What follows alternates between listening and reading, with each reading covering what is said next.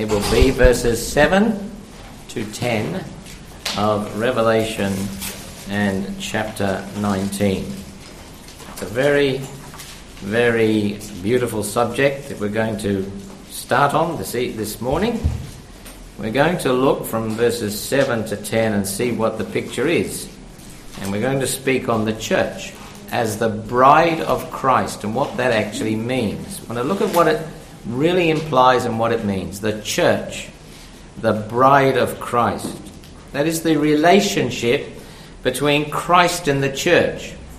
The union that exists between Christ and his church. Union. To unite, you see, means to bring two things together. That's what it means to unite something. And the union is the bond that exists between the two. We're going to look at the bond that exists between Christ and his church. We're going to explore that relationship. Firstly, in a corporate way, Christ and his church. And then that link, that bond, that union that there is between each individual member of the church and Christ himself. Revelation 19 is going to give us this beautiful picture of the final coming together of Christ and the redeemed. That's what it is. It's a picture of that. And it's a glorious picture. It's a lovely picture. It's actually a wedding scene. And that's a lovely picture. And it's a beautiful snapshot. And it's like we're going to take out the divine wedding album, you know, where we do that when we go to somebody's place and you take out the wedding album and you look at the pictures. Well, we're going to flick it over and we're going to try and explore just what this marriage is all about, because it's a beautiful snapshot. You've got the bridegroom and you've got the bride. What you've got is a picture of Christ and you've got a picture of the church. It's a glorious church. It's a glorious church. At the present time we struggle and we're spotted and we're hindered and we're weak and we fail, but the picture we're going to look at is the picture of a glorious church, a church that's glorified. There it is. Well, let's read it first before we go into the detail of it. Verse 7 of Revelation 19. Remembering from verse 6 that there's been this great voice, this thunderous voice, and it is a thunderous voice. And he said, Alleluia, for the Lord God omnipotent reigneth. And then comes these sweet strains of beauty. Let us be glad and rejoice, and give honor or glory to him. Notice that. Give honor and glory to him. For the marriage of the Lamb is come, and his wife has made herself ready. You ready now? You can get the picture of what you're going to look at.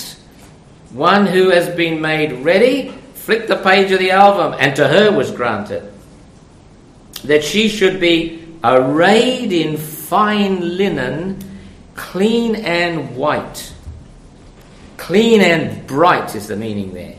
The fine linen is the righteousness of saints, or the righteous acts of the saints, of the redeemed, of the people of God. And he said unto me, Write, blessed are they which are called to the marriage supper of the Lamb. He says to me, These are the true sayings of God. John's overwhelmed for a moment. He's in the presence of a scene that is so beautiful, almost ethereal, something which is heavenly, which has the touch of the divine, which overwhelms his spirit to worship. And he falls at the feet of the angel, who himself, that angel, would have been a glorious being. He fell at his feet to worship him. He said, the angel says to him, See thou do it not. I am thy fellow servant and of thy brethren. I'm a servant of yours and of your brethren that have the testimony of Jesus. Worship God, for the testimony of Jesus is the spirit of prophecy. Tremendous reading, isn't it? Beautiful reading. The testimony of Jesus is the spirit of prophecy. The voices just died down. Hallelujah. for the Lord God omnipotent reigneth. This is the truth of the kingdom of God. When you speak of the kingdom of God, no matter what title you give it, no matter what context you put it in, the meaning of the kingdom of God, in its essence, it means the absolute reign of God. That's the core meaning of the words, the kingdom of God. And here we have it, the kingdom. God's rule, absolute and unopposed. God's will, perfectly and most powerfully and completely done. That's what we have in this picture. The grand climax of all that God has willed. One, for the exaltation of his own Son. Do you see how the thing began? Give glory to him. That's his prime purpose, is the exaltation of the Lord Jesus Christ. And it's going to happen, and it will happen. He will head up all things in the Christ. He will place him central in the final eternal scene, and he will place him superior, far above all, in his glory and in his splendor. And his purposes are to exalt the Lord Jesus Christ, to exalt his Son, and to bless the redeemed of God. The purpose is to bring Christ and his people together in a bond of eternal blessedness and love. That's what he intends to do. And what we're getting here is a snapshot of this marvelous glory that lies ahead of us, and the will of God will be ultimately done. See, the Ephesian epistle actually sets this out, especially in chapter 1, where he explores what God really intends to do. And he says, he's made known to us the mystery of his will. That is what he really thought. We would never have understood. We would never have imagined the blessing that God would conceive. It's beyond us. It's a mystery, but he's revealed it to us.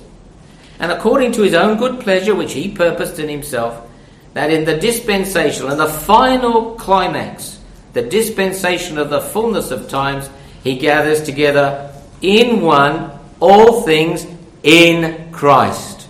He will be central, superior, and supreme. Everything else around him will bow the knee to him. Everything else around him will be there because of him. And yet the truth is, he will be over it all as one to whom the honour is justly due. Let us give honour to him. Then he says, in whom also we have obtained an inheritance, being predestinated according to the purpose of him who works all things after the counsel of his own will.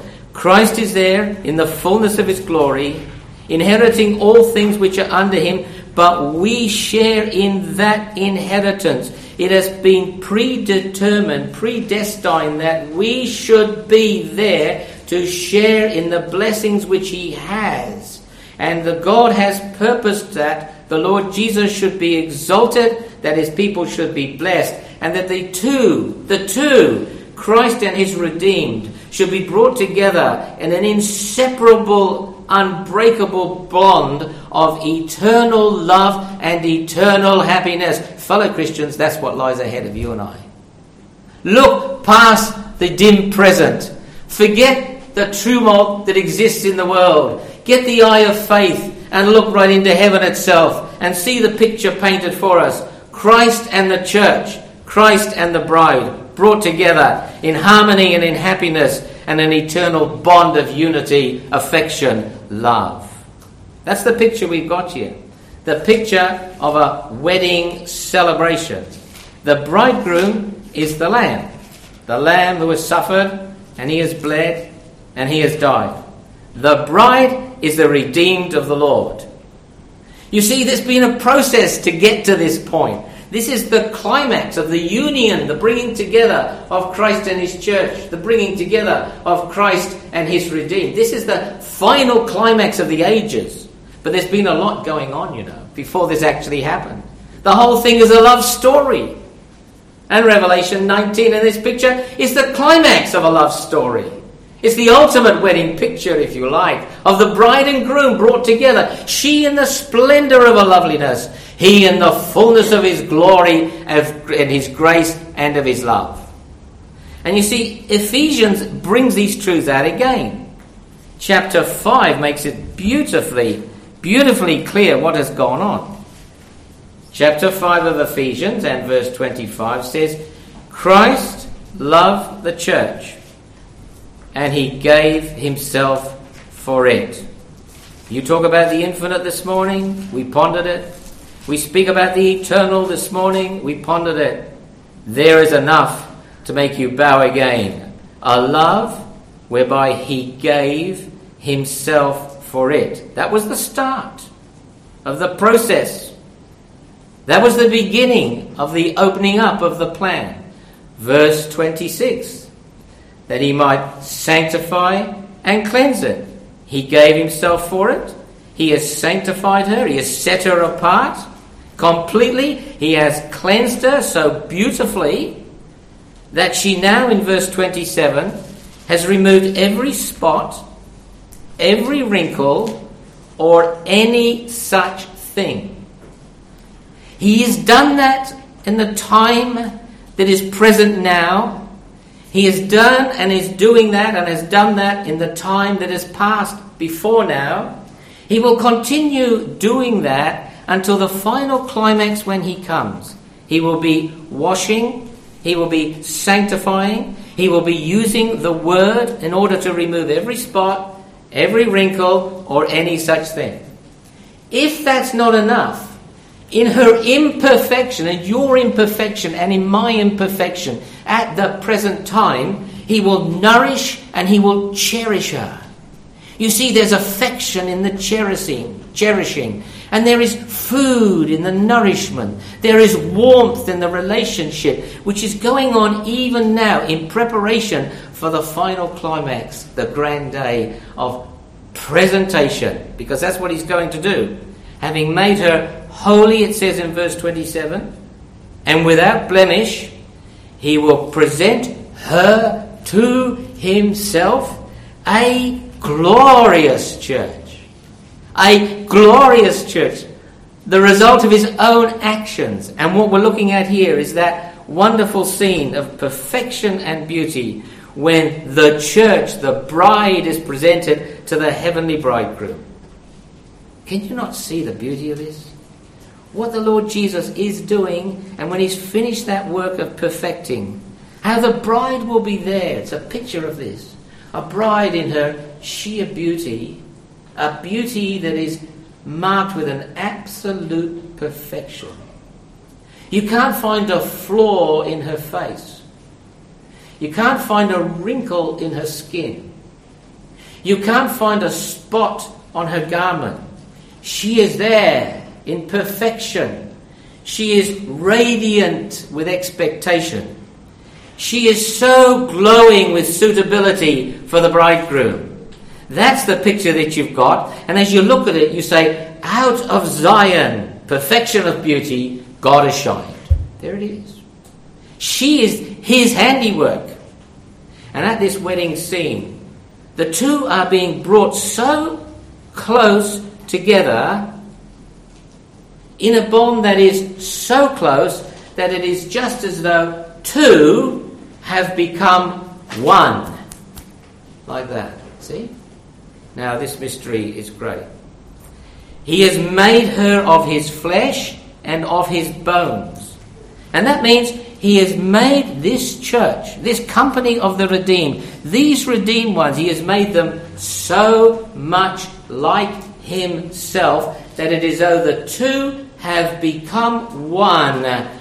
And somehow this bride, with all her imperfections in the past, is not only now suited to him, she is joined to him, and the one, as it were, is lost in the beauty of the other. And this mystery is great. But I speak as to Christ and as to the church. There's something glorious about this, isn't there? There's always something glorious about heaven. That's what makes the book of Revelation so wonderful to read. There's thoughts that you've never ever had. And you look ahead and you think, when I stand before the throne, and I'm dressed in beauty not my own, when I see thee as thou art, love thee with unsinning heart, then, Lord, shall I fully know Not till then. How much I owe. We're going to see this. Fellow Christian, we're going to enjoy this. We're going to know the warmth of his love in a way we've never known it here on earth.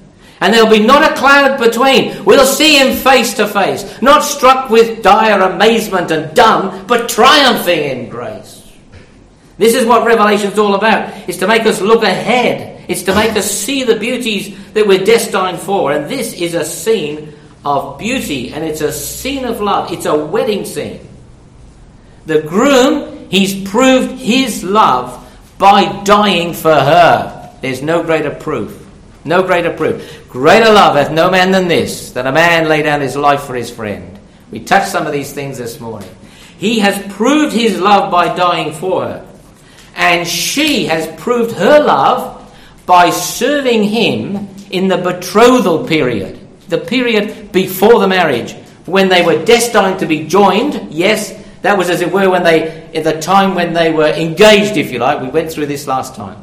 But now in the waiting time for the marriage, and we're in that waiting time, we prove our love for him because we keep his commandments and we do his work and we seek to fulfill his service.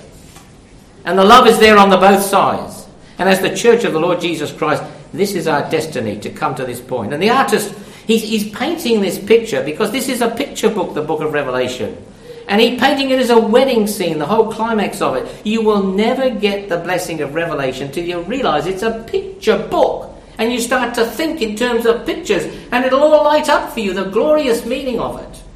And it is, the betrothal is at an end, the presentation is at hand. He has beautified her. We saw that in Ephesians 5. Washing, removing, spot, wrinkle, sanctifying, cleansing, finally presenting a glorious church.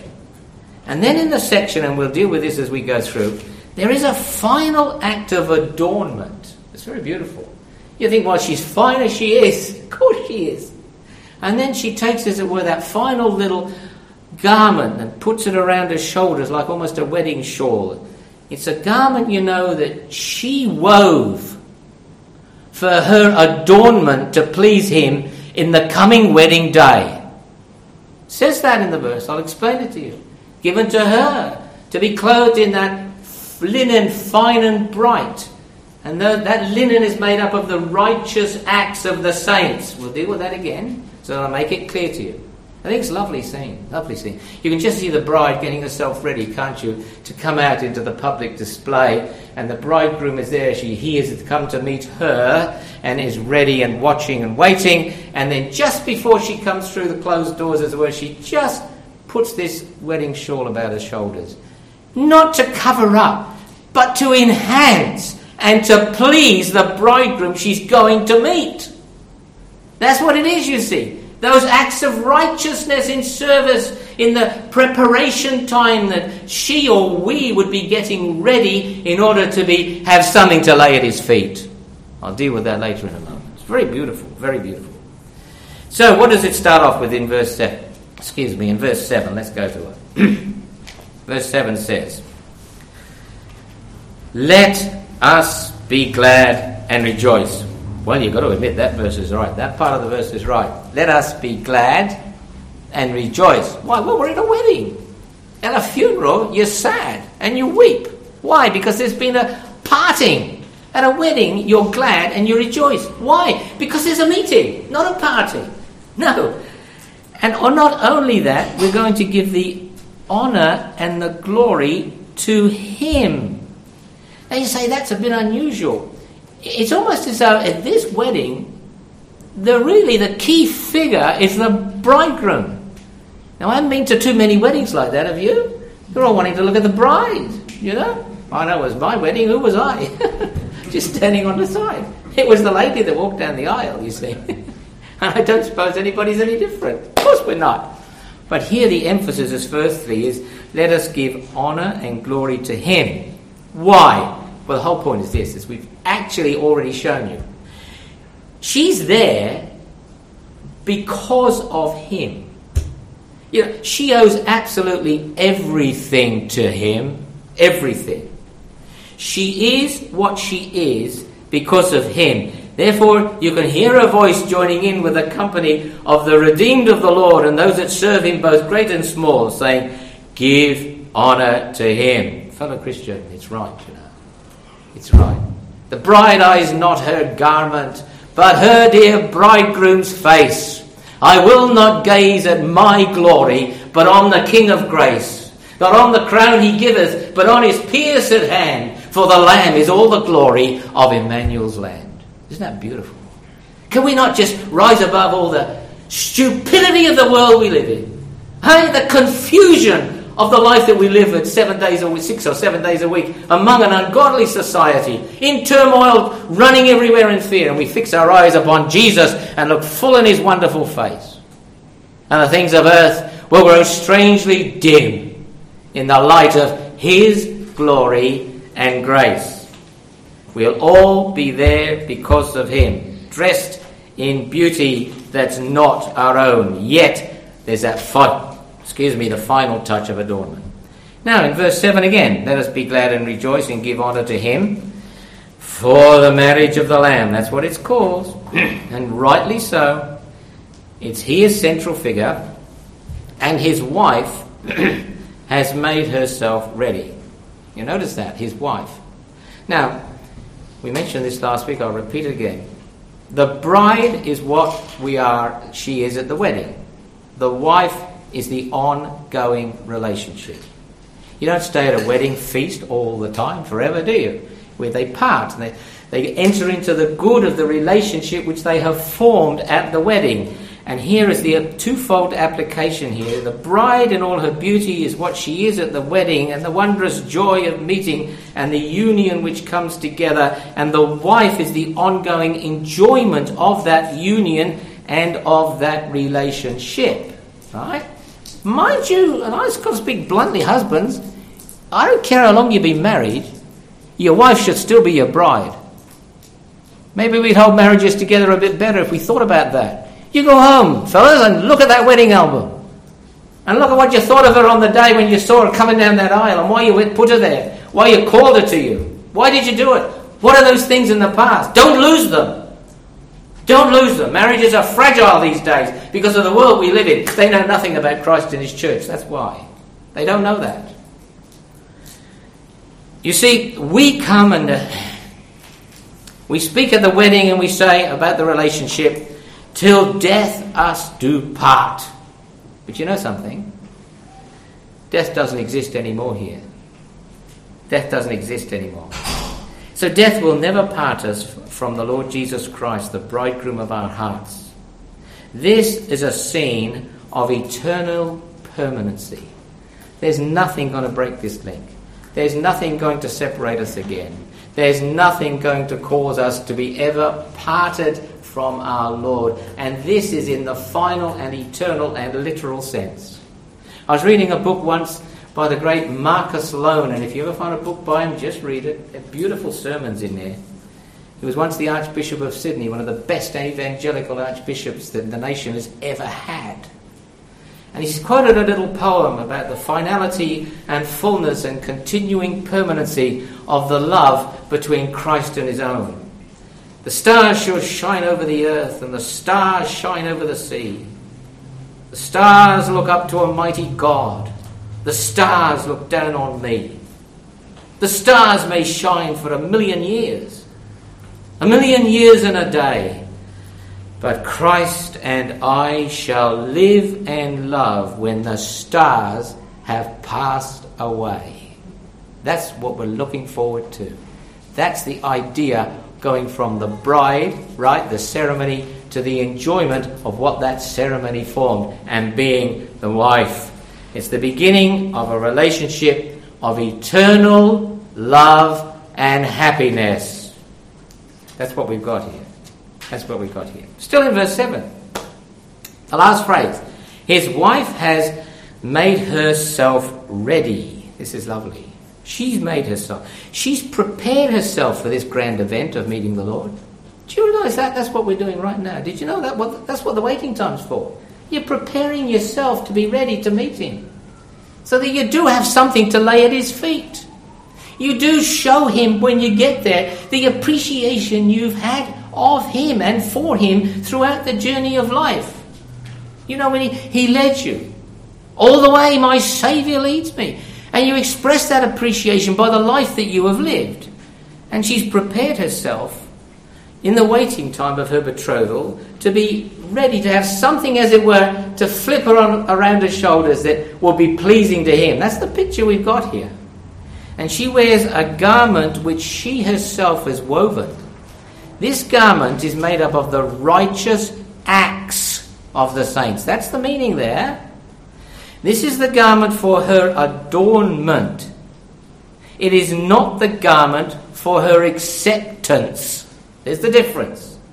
She's arrayed in it, the idea of adornment. It was given to her to be arrayed. It's like the finishing touch to bring out the inherent beauty which she has derived from him. Arrayed.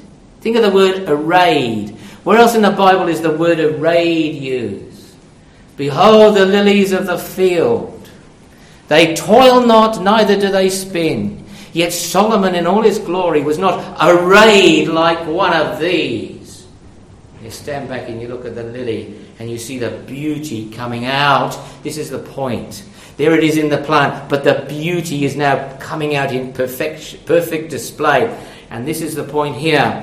When it comes to the basic garment for acceptance, the bridegroom has looked after that. He has made her holy. He who knew no sin was made sin for us, that we might be made the righteousness of God in him. And it's because of him and his worth that he has clothed us with already at the day we were saved. It's because of that we are now accepted before God, and we will be seen there as perfect in Christ. But now there is this wedding garment, as it were, this final little touch, which is made up of the righteous acts of the saints, which when she puts it on brings out something, just the finishing touch of beauty. And it's garment that is clean and bright. It's made up of righteous acts. And let me put it this way in simplicity.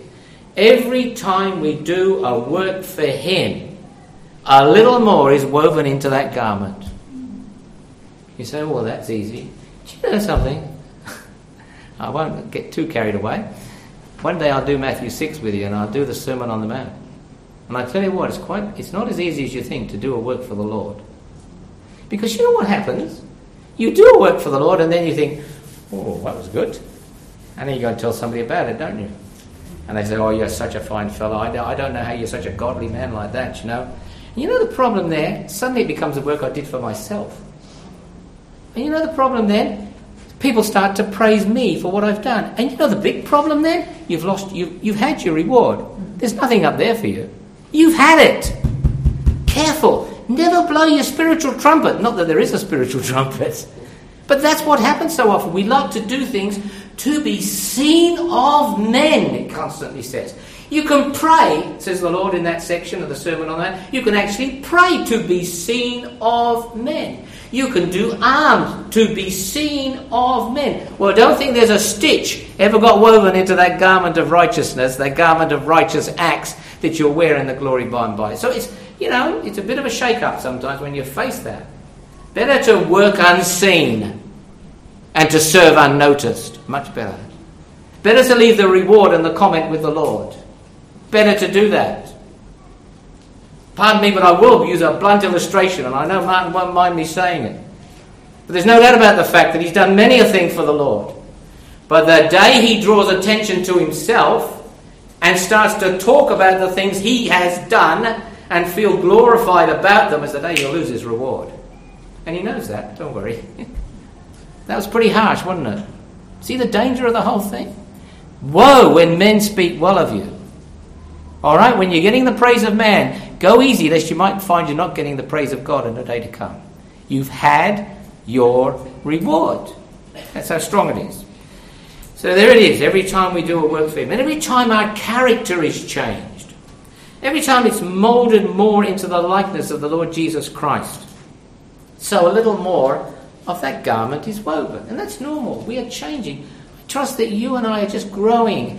Sometimes it takes a long time. We have these, well, it's a bit like natural growth. There's this spurt of adolescence, and then it all slows down.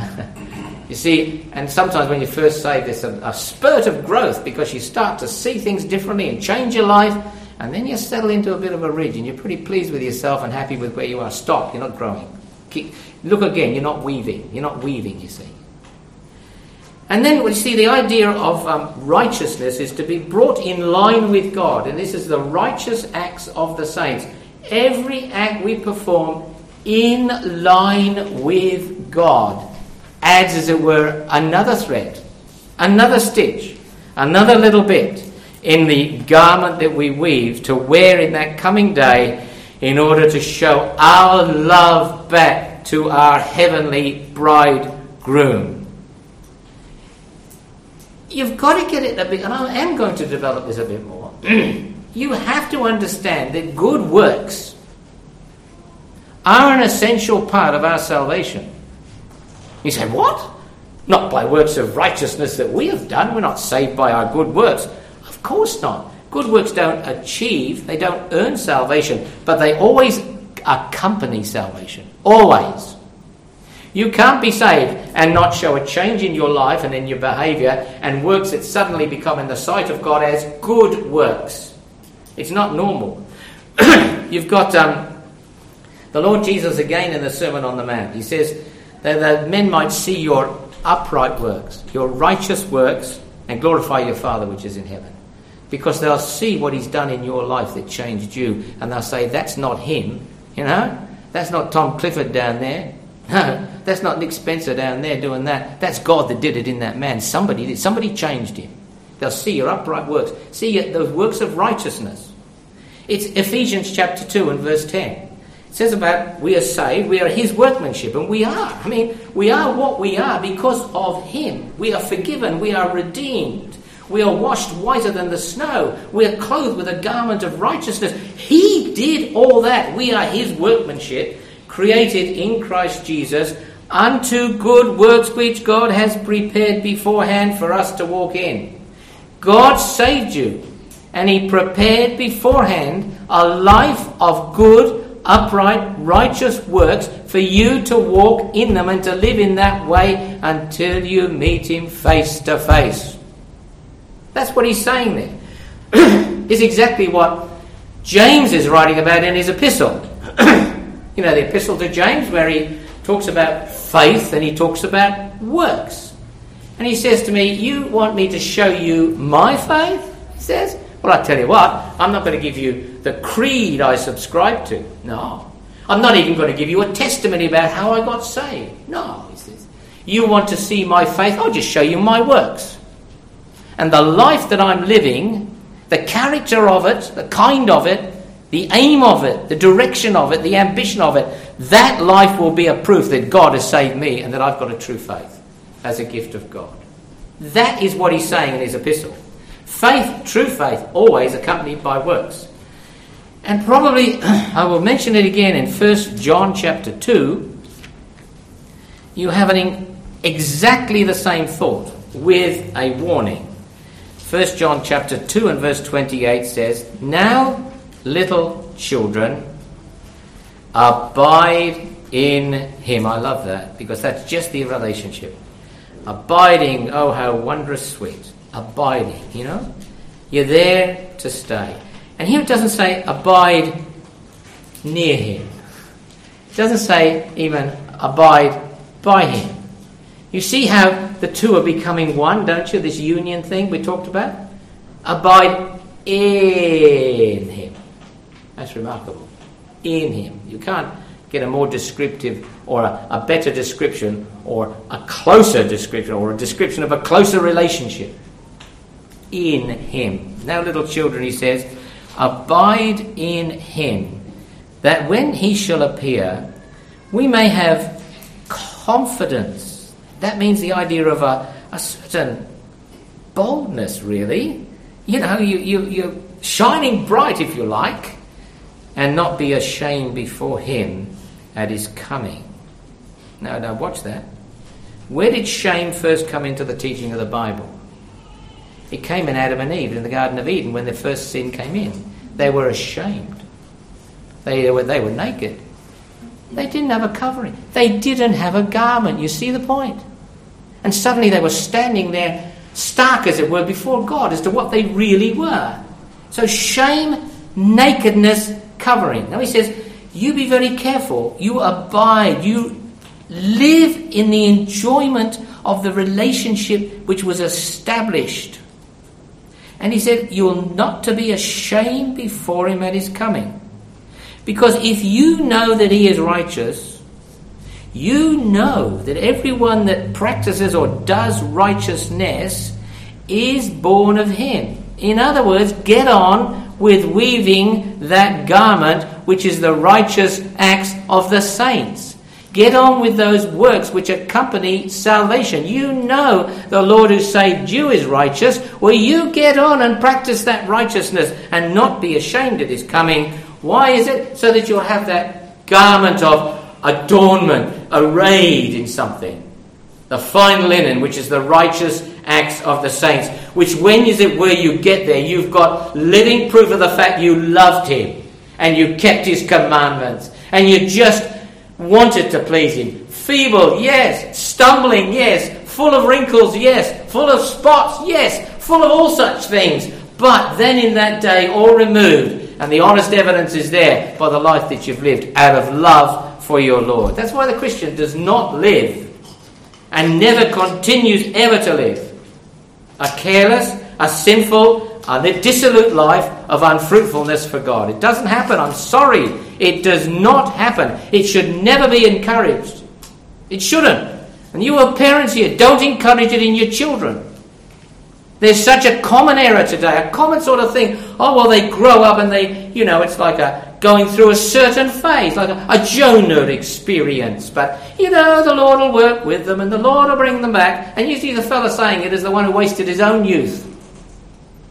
And he doesn't realise he can't restore the years which the locusts have eaten, and you can't. You young people, you waste your life now. You will never catch up quite. I could ask any of the older people here who have known what it is to have wasted those early years, and there's many of us. By the grace of God, we are where we are. Isn't it true? You never quite catch up. You feel a certain deficit. You think, if only I'd not wasted those years. Well, here it is this morning. It encourages our hearts. It warns us and it warms us, because those sinful lives and those wasted years will be like marring the possible potential of the beauty that we can be arrayed within that day for the glory of our heavenly bridegroom. Very beautiful, isn't it? I've only got about a quarter of the way through the sermon this morning. But I think the Lord's going to bless us with what we got. And next week we're going to look at the current situation, our current union with Christ. May the Lord bless us. May he encourage us to live better lives for him. May he help us to look ahead to a glory, the eternal glories gleam afar, to nerve our faint endeavour. So then to watch, to work, to war, and so to rest forever. Amen. Father, we just give thanks this morning for the blessing truths that we've read about, the pictures that are in the pages of Scripture, the wonder of our Lord Jesus Christ who loved us and gave himself for us. The wonder of one who is our Saviour, our Shepherd, and our friend, our guide and our guard, right to the end. The wonder of one who came and called us by his grace. The wonder, our Father, of a Saviour who shed his blood and dealt with our sins. Of a priest who brought us to God. Of a King who subdued our rebellion and sinful natures.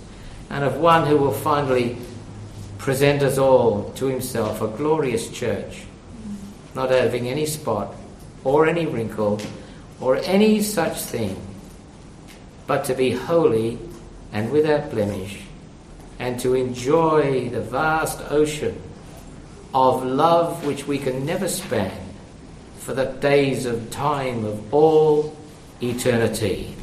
So unto him who has loved us and washed us from our sins in his own blood, we bow this morning. We give glory, we give honour, and we would see power and majesty and might forever and ever. Amen.